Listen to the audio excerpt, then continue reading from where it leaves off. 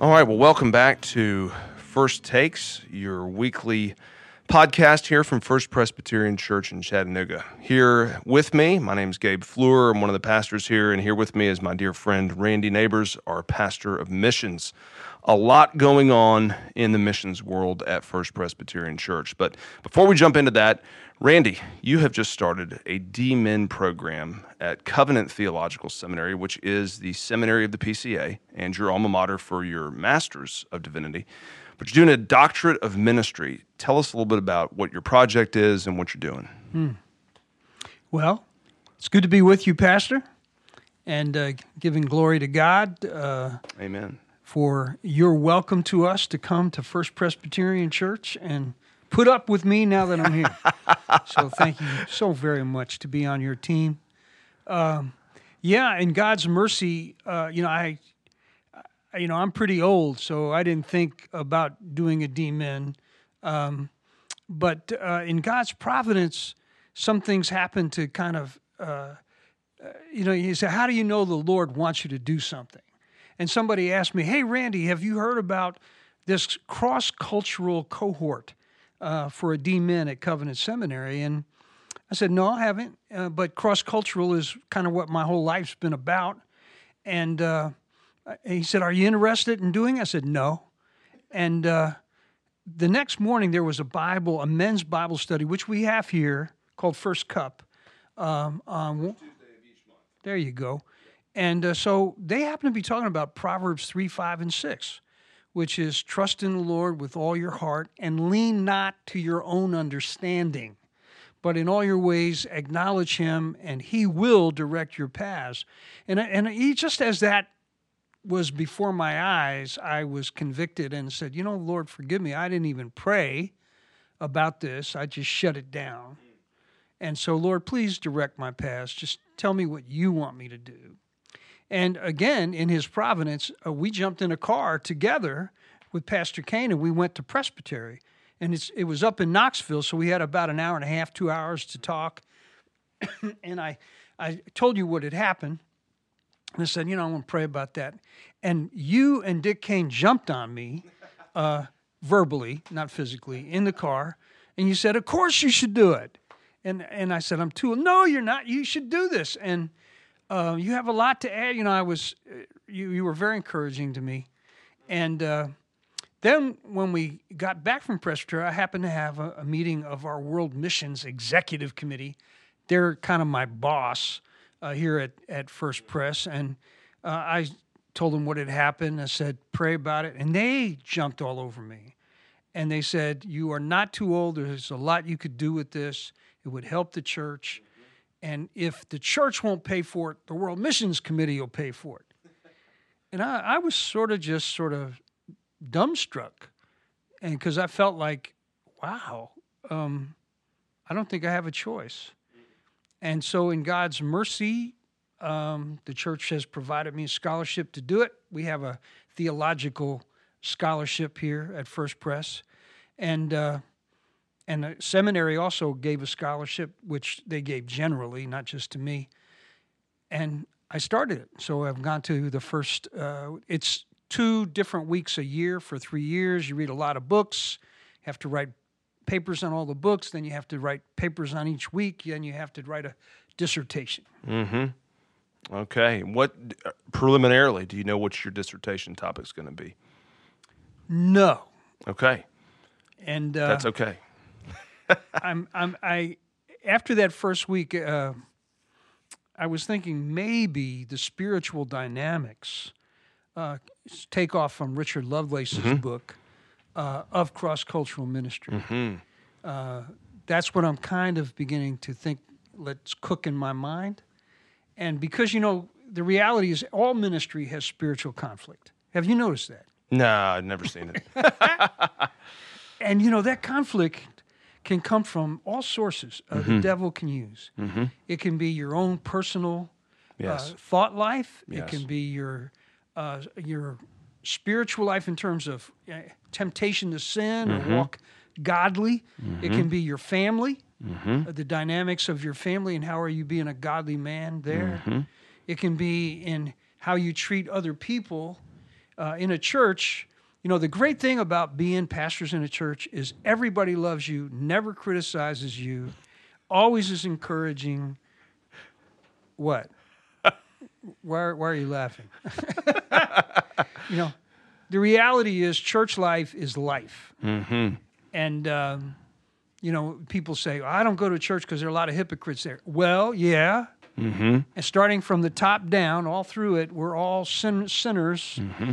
struggling to walk with God and walk in the power of the Holy Ghost. Mm-hmm.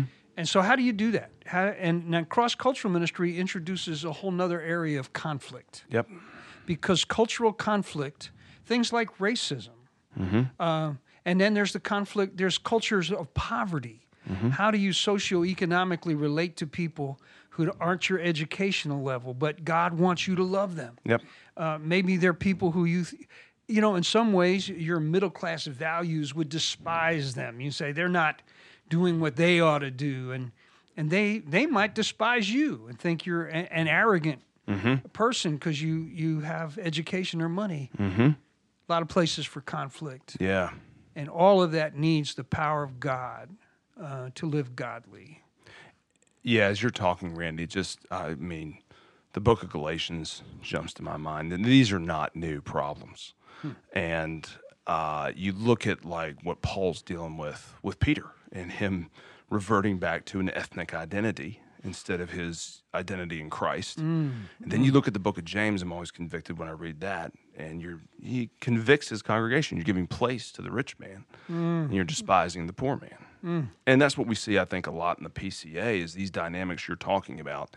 The PCA, by and large, is a white middle-class denomination. Mm-hmm. But helpfully, a lot of this is, New City Network and the good work y'all have been doing for so long of seeing that start to shift a little bit in the PCA. Not a massive shift. We got a long way to go. But that's why when you and I were talking about this, I was really excited to hear what you've been doing because I've learned a lot from you already about thinking in those terms. And what I've appreciated is your approach has always been gospel-centered. This is not... Well, I hope so. Yeah, it's not been for... there's this political atmosphere around these questions right now. And what I've appreciated is the solutions I've heard you offer always come back to the gospel. And really what it's about, as I've taught to you, at least what I'm gleaning from it and gleaning so much is, am I living out the gospel? There it is, yeah. Every person I meet. Yeah. And being aware of where I might be telegraphing things that I don't even think I am. So wonderful. Can't wait to see what the Lord does with this program, brother. Glad you're doing it. Let me shift and praise God for the way he's provided for our world missions. Oh, man, wasn't that something? Amazing. For our listeners, God provided way above and beyond for our world missions budget this year. That has given us impetus to start thinking about, hey, what are we doing? What new missionaries are we bringing on, and what do we want to be doing? What's the vision for the next year in world missions? What are you guys thinking about? Well, when you guys called me to this job, it was obviously full of challenges. One of those challenges for every church who is trying to be faithful to the Great Commission, to obey Jesus, to send out the gospel is, what resources do we have to share? How can we have people come to us all the time because we're a fairly large and established, has a church with a reputation of supporting missionaries. People come to us and say, can you support us? And that means money. And we have a certain list of requirements about how we filter people out. Who would we take on? Who, obviously if they grow up in this particular congregation, we want to get behind them. Yep. And thankfully we have several of those people on the field serving God who come from this congregation. And I think every pastor loves that. I mean, if you could say, hey, these are our people. But again, it costs money to send people into missions.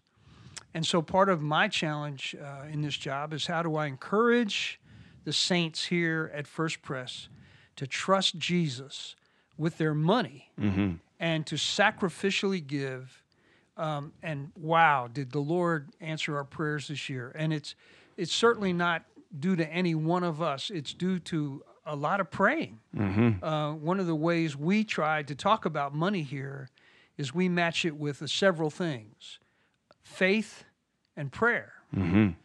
Without those two things, it's just being berated by your leaders. Give us money. Give us money. Yeah. But and thankfully, we're not asking money for ourselves. We're not saying make me rich. Yep. So I can have an airplane or a yacht or something like that. We are asking for the Lord, for His work, and we give that money away to other people to support them. And wow, did the people of First Pres respond? December 1st, 23, it looked like we were, 300,000 short where we needed to go. And we just didn't. What in the world? We prayed. God's moved on the hearts of our people. 400,000 came in. And all of us were like, whoa, God is mighty. Yes. And He is mighty. Amen. I will say that some of the things we're doing is we're trying to change the pattern ethnically and culturally. In other words, we want to help more folks of minority status here in the States who would never have the resources to go with us. Yes. We want our people to go, but we want to have an expansive heart. So last year we brought 2 Native American ladies from a workout in Yakima, Washington, to go with us to a team we sent to Africa. We want, and I've told the committee this, I said, I want to see churches planted among ethnic groups. I want to see us share with other churches who have ethnic minorities who will never get a chance to go on a mission trip, to go with us. And, I'm just blessed with a group that listens to my ideas and goes, okay, let's do that. Yeah. So. Well, how did that go when you guys had that trip last summer? Oh, my goodness. Sinaba and Connie were the 2 ladies. They're Yakima. Sinaba is mixed of Navajo and Yakima. And they brought some of their traditional dress with them. And, for a lot of people in the world, Native Americans or Indians are very exotic. The whole idea, they expect them to come riding in on a horse, with feathers and so forth. But they do have an indigenous culture. Yes. That they're not ashamed of. They don't want anyone to make fun of it, call them names like Chief or something like that. They're real people who love Jesus Christ. And the interesting thing about Native Americans is they have a lot of reasons to not be Christians. And if you talk to many of them, you'll hear about it pretty quick. Yep. Only, I think, 3% of Native American people would confess Christ. Wow. And even though there's been a lot of missionary work, but a lot of that missionary work was very paternalistic. It was colonialistic, and it was harmful, and it despised Indians and their culture. It's like, you can't be a Christian unless you cut your hair and you wear Western clothing and you start farming and all the so-called civilization standards, but not really a ministry of the heart. Native Americans, as many, many indigenous people are very spiritual people. Religion is not foreign to them. Yes. That doesn't mean they're Christians. Right. But they're open to the idea of religion. Sure, why, the Great Spirit and so forth. But boy, when you meet a Native American who has given their life to Jesus Christ, and they love the Bible and they love God's people, even though they will tell you the truth about how Europeans stole their land and killed their people and brought diseases and broke treaties. I mean, the history is horrible. At the same time, they are full of love and forgiveness and reconciliation. And so, man, did going to Africa really bless these ladies. 'Cause many reservations in our country are incredibly poor places, and there's lots of alcoholism, there's broken families, there's violence. And so you go to the slum of Kibera in Kenya, the largest slum in sub-Saharan Africa, and you see all of those problems. And these ladies said, we are not alone in the world in our suffering and what our families have gone through. And I think it just filled their heart with joy to share their lives with those, especially in the school that we were in. That's beautiful. And you're taking our youth group, high schoolers, to Yakima this summer, right? This summer, we are sending a team of our youth group. There'll be about 30 of them, folks going. I will not be leading the team. Thankfully, we have other folks in the church who are stepping up, say, I want to go. That's, by the way, First Pres in years past also sent teams to Yakima. We have a couple from our church there, the Clevingers. Yep. And they're doing a great work. And I've been out there. I've watched that youth group in the Sacred Road Ministries that Chuck Clevenger really built. They are fantastic. First Takes is produced by First Presbyterian Church in Chattanooga, Tennessee. Our theme music was written and recorded by Wes Breedlove. Our sound engineer is me, Dylan Thomas. Our host is Dr. Gabriel Fleur. S.K. Van Pufflin is our executive producer, and for more information about First Presbyterian or our ministries here, visit our website at 1stpresbyterian.com.